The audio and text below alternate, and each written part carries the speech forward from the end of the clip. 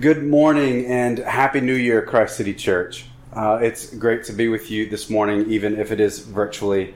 I hope and pray that you had a meaningful and restful, reflective, and a safe holiday season. Today is our first Sunday in this new year of 2022. Listen, I got to tell you, I love New Year's. I'm a sucker for turning the page, whether it's a new page on the calendar, marking a new month. I even like the start of new weeks, as weird as that might sound to some of you, because in each turn of the page, it marks for me a chance to start over and to start again. I like getting new journals and new notebooks into which I'll make new entries and write new notes, and I'll make new lists. I'm a list maker, even if some of those lists will simply be old lists from 2021, but they'll be in a new 2022 journal, and it'll be new, and I'll be all the more resolved for a season to accomplish those things anew.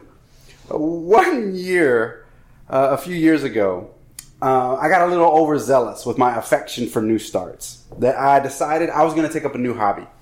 And that hobby was tennis. I'd never played tennis before. I'd never played up to that point. I still have never played for reasons that will soon become apparent. But nevertheless, I thought, hey, it's a new year. I'd like to play tennis. And I think that Lisa would like to play with me.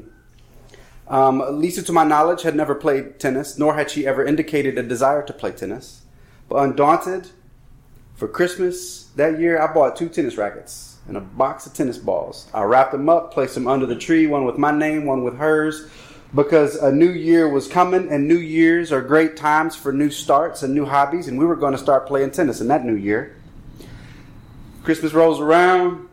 Lisa was so confused when she opened her gift to me. She's like, babe, tennis? We don't play. I don't know how to play.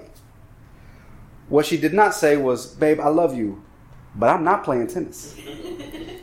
I got a little overambitious with my desire to try new things and to start new things. Nevertheless, undaunted, I'm charging ahead into this new year. I'm charging ahead with a lot of hope, with a lot of joy, with a lot of anticipation, because I'm anxious to start again. Some of you this year, you might start a new hobby.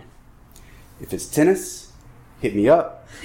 I got 2 unused, new rackets that I've been hanging on to just in case. Some of you might start new careers or new jobs or new relationships.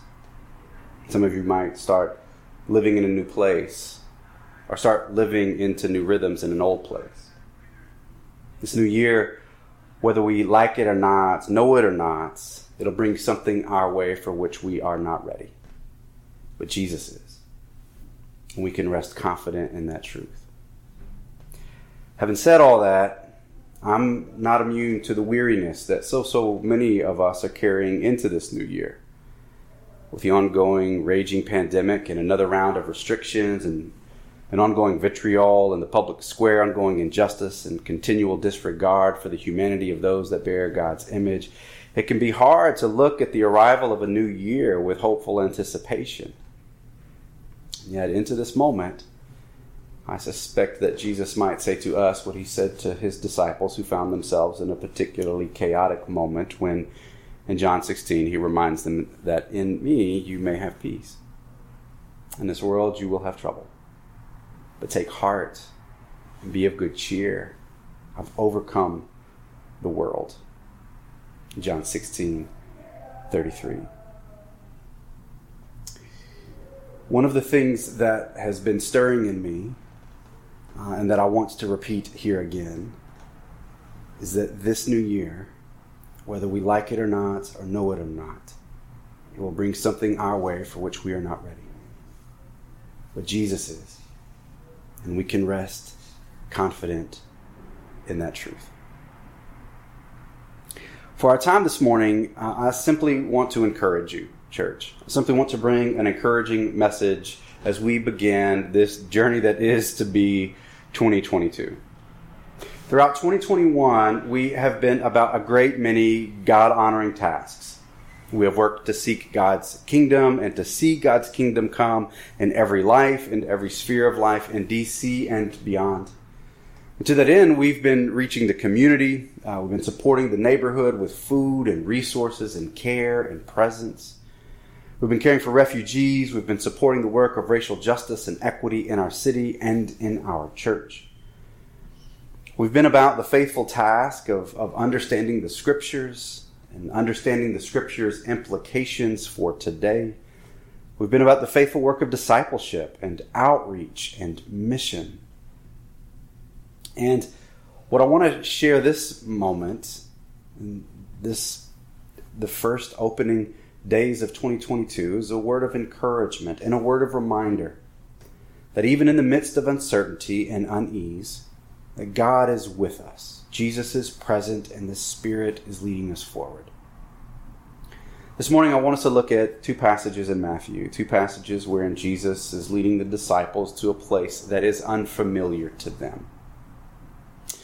If you have a Bible, or you'll see it on the screen, I want us to take a look at Matthew 8, verses 23 through 27.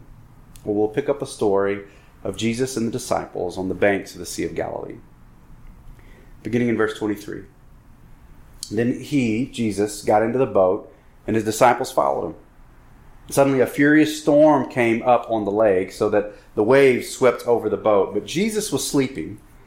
And the disciples, they went and woke him up. And they sang, "Lord, save us. We're going to drown." He replied, "You have little faith. Why are you so afraid?" Then he got up, rebuked the wind and the waves, and it was completely calm. And the men were amazed, and they asked, "What kind of man is this? Even the winds and the waves, they obey him." In this passage and in this scene, Jesus is taking the disciples from one side of the Sea of Galilee to the other side. But this was more than just like a transportation journey. It was more than just like a, afternoon boat ride. Jesus is taking them from a place that they knew to a place that they didn't. The Sea of Galilee, it's quite a beautiful place. It's really, for the most part, it's tranquil. Those storms show up often there. I had the privilege of traveling to the Holy Land several years ago, and the Sea of Galilee is far and away my favorite place of all the spots that we visited. It's gorgeous, it's tranquil, and it's wild, and it's filled with meaning for us that follow Jesus. The Sea of Galilee is located in the northern part of Israel. It's about 70 miles northwest of Jerusalem, and it was a boundary place. It was a border place. It was a dividing line. It was a place of division geopolitically, and it was a dividing line theologically. It was a place of division ethnically and culturally. It was the first century version of what some might refer to as the train tracks. On one side, the eastern side, it was Jewish. On the western side, it was Samaritan and Gentile. And Jews and Samaritans, they didn't cross each other. They hated one another. Samaritans and Jews, they weren't just different, they were enemies. Theirs wasn't a benign difference born out of different beliefs and different geographies, but rather theirs was a deep hostility. Hostility they held towards each other. Because at different times in the histories that these two groups had, they engaged in real violence towards one another. 150 years before Christ, Jewish armies completely destroyed the Samaritan capital. When Rome conquered the region, Samaritans were known to join the Roman army and then use their soldier status to harass and oppress the Jews. And this back and forth violence had escalated and receded throughout the histories of two peoples, histories that were thousands of years long. They had killed each other's countrymen. They had stifled one another's flourishing and well-being. Each other's blood was on each other's hands. And what separated these two groups was the Sea of Galilee. It's the sea that Jesus was now calling the disciples to cross with him and to go to the other side. On one side, for the disciples, was the comfortable, the known, and the familiar. And on the other was the hostile, the unknown, and the unfamiliar. The thing is, the reason that Jesus was taking them from one side to the other, it was he wanted to do something in them. But he also wanted to do something through them. He wanted to shape them on this journey. The other things about seas is that oftentimes in the Bible, seas, they're not just border places. They also represent chaos.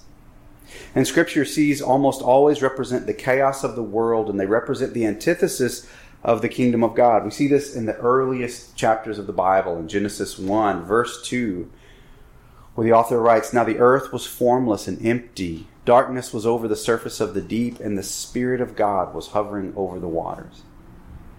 We see it in Exodus, the Red Sea, the seas, that which was chaos and terrifying. It had to be parted. It had to be moved aside so that the children of God could pass through.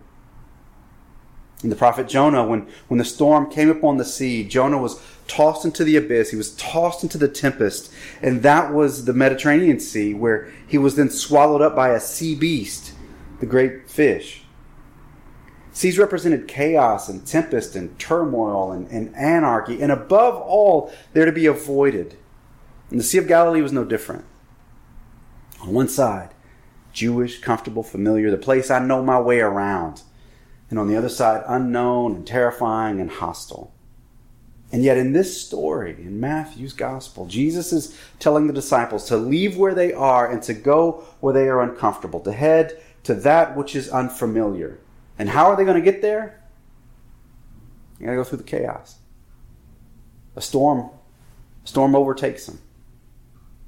Terror fills all of the men that are in the boat. But Jesus controls the seas. Jesus, he controls the chaos. He controls even the unknown that is up ahead. Christ City Church, you might ask, what is up ahead for us? And child of God, you who are hearing the sound of my voice, as we have passed from one year and into a new year, the pervasive question is, well, what's ahead for us? What am I going to jot down on these new calendars and these new journals I've just gotten? And I got to tell you, while I don't know all the specifics and particulars, here's what I do know of what is ahead for you in 2022. Storms. Storms are ahead. Happy New Year. Storms. Uncertainty is ahead. Fear is ahead. Chaos, wrong turns, and which ways and no ways and U-turns. Those are all of the things that are ahead. And yet, what I know about 2022 is that Jesus is with you through it all, in the midst of it all, asking you to place your faith in Him. Jesus is there when things don't go so well. In the passage, Jesus calms the storm. He's displaying His power and control even over the circumstances of life and of nature. Now they finally cross over to the other side of the sea, and they arrive in Samaria in a particular place that's called the Gadarenes. Sometimes it's called the Gerasenes. And the story picks up again in Matthew 8, this time in verse 28. Verse 28 reads, When Jesus and the disciples, when they arrived to the other side of the region of the Gadarenes, 2 demon-possessed men come from the tombs and they meet Him. And they were so violent that no one could pass that way. The story goes on, and what then happens is that Jesus engages the 2 men, sees them as the image bearers of God that they are, and Jesus casts the demons from the men, thereby freeing them from the bondage that they have been subject to. However, in a fascinating turn of events, Jesus casts the demons out of the men and into pigs, which then the scripture says in Matthew 8:33, He said to them, go, said to the demons, go. So they came out and then went into the pigs, and the whole herd rushed down the steep bank into the lake and died in the water. However, after the pigs died, the townspeople rushed out. And rather than celebrate the liberation of the 2 men, they expressed frustration over the loss of the swine. And they asked Jesus to leave their region. So just to recap the story so far, Jesus crossed the sea, calmed a storm, healed demon-possessed men, and then in light of these miracles and these displays of power over the natural and spiritual, the demonstrations of the liberating nature of God's kingdom, they were met with no welcome. They're met with no celebration, with no appreciation, but rather rejection. We'd actually like for you to leave, Jesus. And so in reply, what does Jesus do? He strikes them with lightning. No, that's not what happens. Matthew 9, verse 1, Jesus stepped into a boat. He crossed over, and He came to His own town. He just left and went back home. The thing is, this year, you might do all the right things. You might do what you were supposed to. You might accomplish what you hoped to. And you still might not get the affirmation you hoped for. Your hard and faithful work, it might not get you the results you're praying for. You might do all the right things, yet not arrive at the shore that you hoped to arrive at. And what I want to remind you of is that Jesus is with you. God's presence is with you. Even in that disappointment, even in those questions and anger that are born in the place of pain, that God is with you in the disillusionment. Later in Matthew's Gospel, 6 chapters later to be exact, Jesus and the disciples, they cross the sea again. They cross the same sea of Galilee, same body of water, same boundary as before. They don't head to the exact same spot, but another bank on the Sea of Galilee. Matthew 14:22. Immediately Jesus made the disciples get into the boat again and go on ahead of him to the other side while he dismissed the crowd. Verse 23. After he had dismissed them, he went up to a mountainside by himself to pray. Later that night he was there alone. And the boat was already a considerable distance from land, buffeted by the waves because the wind was against it. Shortly before dawn, Jesus went out to them, walking on the lake. When the disciples saw him walking on the lake, they're terrified. It's a ghost, they said, and they cried out in fear. But Jesus immediately said to them, take courage. It's I. Don't be afraid.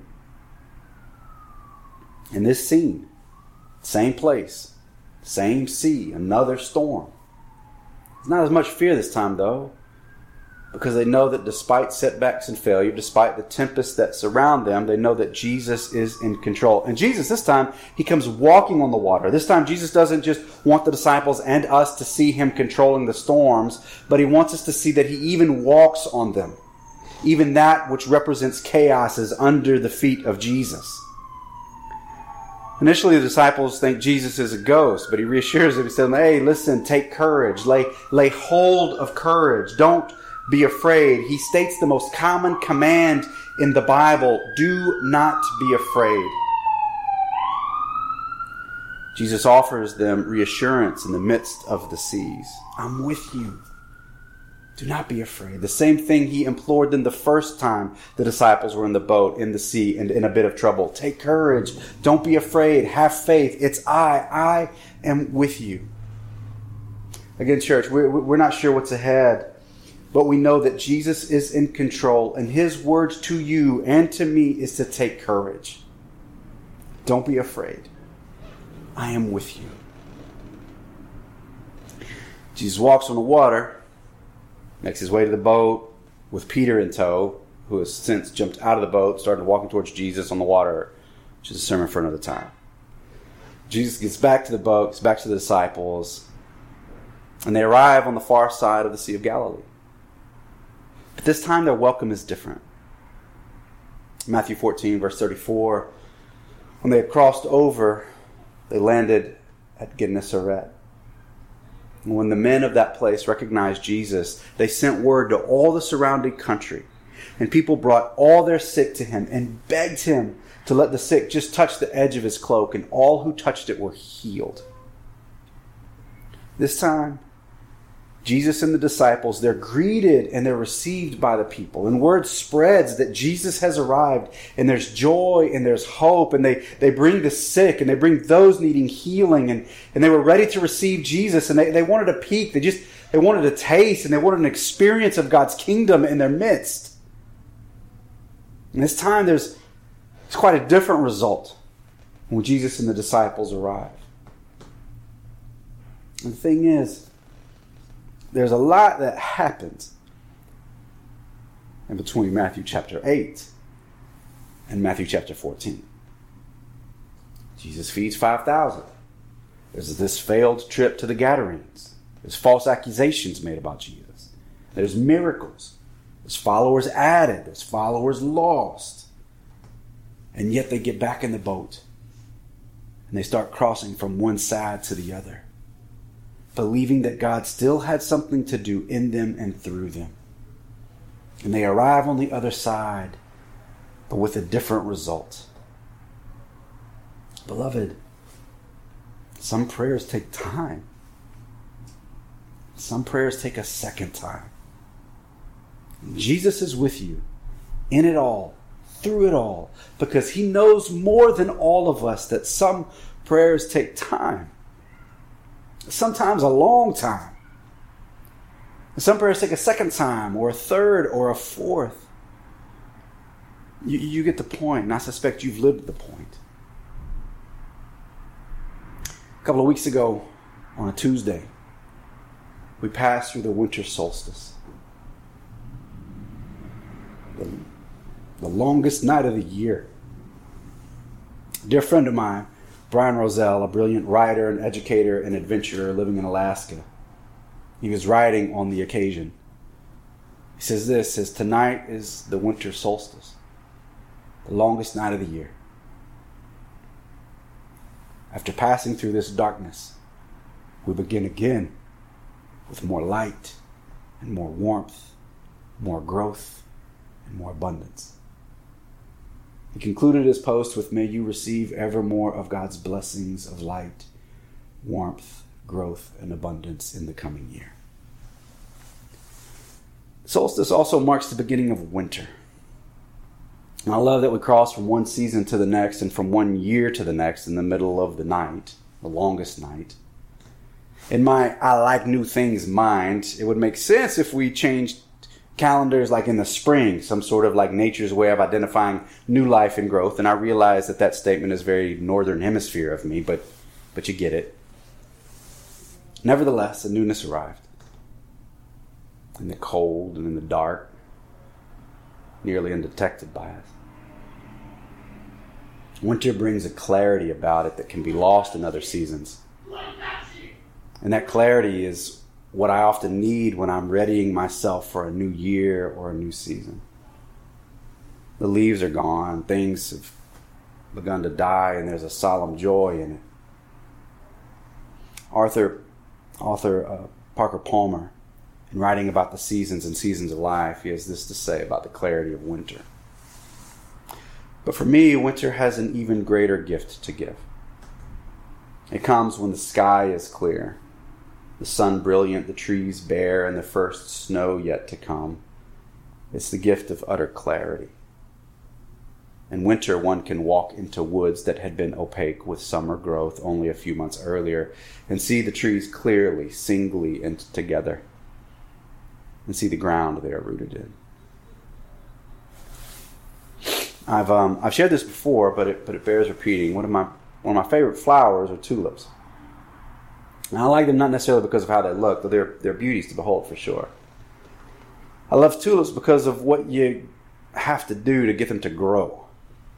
You plant tulips in winter, ideally before the first frost. But they don't grow until the spring. And you plant them when things are dead and dying all around.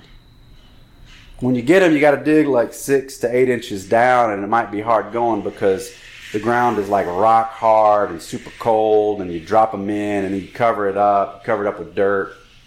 And if you haven't, then you cover them up with mulch, and mulch helps enrich them and it protects them. Mulch is essentially other plant life that's passed on and is dead and decaying, and yet still has in them that which is necessary for new things to spring up and to live. And so you cover them up with all that, and then you just wait. You go inside, make some hot chocolate, warm up, you just wait. And while you wait, it's going to get crazy cold. It's going to like snow over the top of them, might ice over, storms are going to come, it's going to rain, might thunder and lightning, might even hail. Depending on where you are, you might hear like tornado sirens. But the tulips are going to remain. They're going to remain buried there. You might even forget that they're there. But just when you've forgotten, months after you've dropped those onion-looking suckers in the ground, they're going to pop up with brilliant color, exploding onto the surface, reminding you that some prayers take time. Some prayers that you've forgotten that you even prayed. Other prayers that you prayed in the long cold of the winter but were dormant until just the right time in God's providence and His guidance And in those tulips' arrival, God says to you, take courage. God himself is with you. Always with you. So here's what I want you to do this week. I want you to make your way to the garden store. I want you to go to Frager's, Jinx, Home Depot, Lowe's, whatever you got. Get you a sack of tulip bulbs and plant them. If you find yourself over here on 8th Street Northeast in the next few days, I'm going to leave a bucket of bulbs on the steps of the office. Come by and take what you need. And as you plant them, I want you to pray. Here's the thing, though, with the tulips. You're kind of behind. See, tulips should be in the ground by now. But I consulted some folks, both in person and online, and universally what they told me was, bro, just plant them. Give them a shot to grow. I looked at the Netherlands Flower Bulb Information Center, which I feel like if anybody's going to know what the what is with tulips, it's like folks in the Netherlands. And what they said in their information center is that no matter what, you're better off giving it a fighting chance in the ground than letting it waste away in the garage or the cupboard. Flower bulbs are notorious survivors by nature's design. Every year, stories abound of bulbs that bloom after being planted under the most improbable circumstances. I suspect there's prayers that you want to pray this season. Prayers that you may have prayed last season, and it didn't work out the way that you thought. You arrived at a certain shore you didn't want to or didn't expect, and you met a response that hurt you. And you're afraid to pray that same prayer again. Let your bulbs be an invitation to pray again to the Lord, letting him remind you that some prayers take time and some take a second time. And hear Christ saying to you, take courage. It's I'm here. So when we leave here, plant that bulb. Pray those prayers.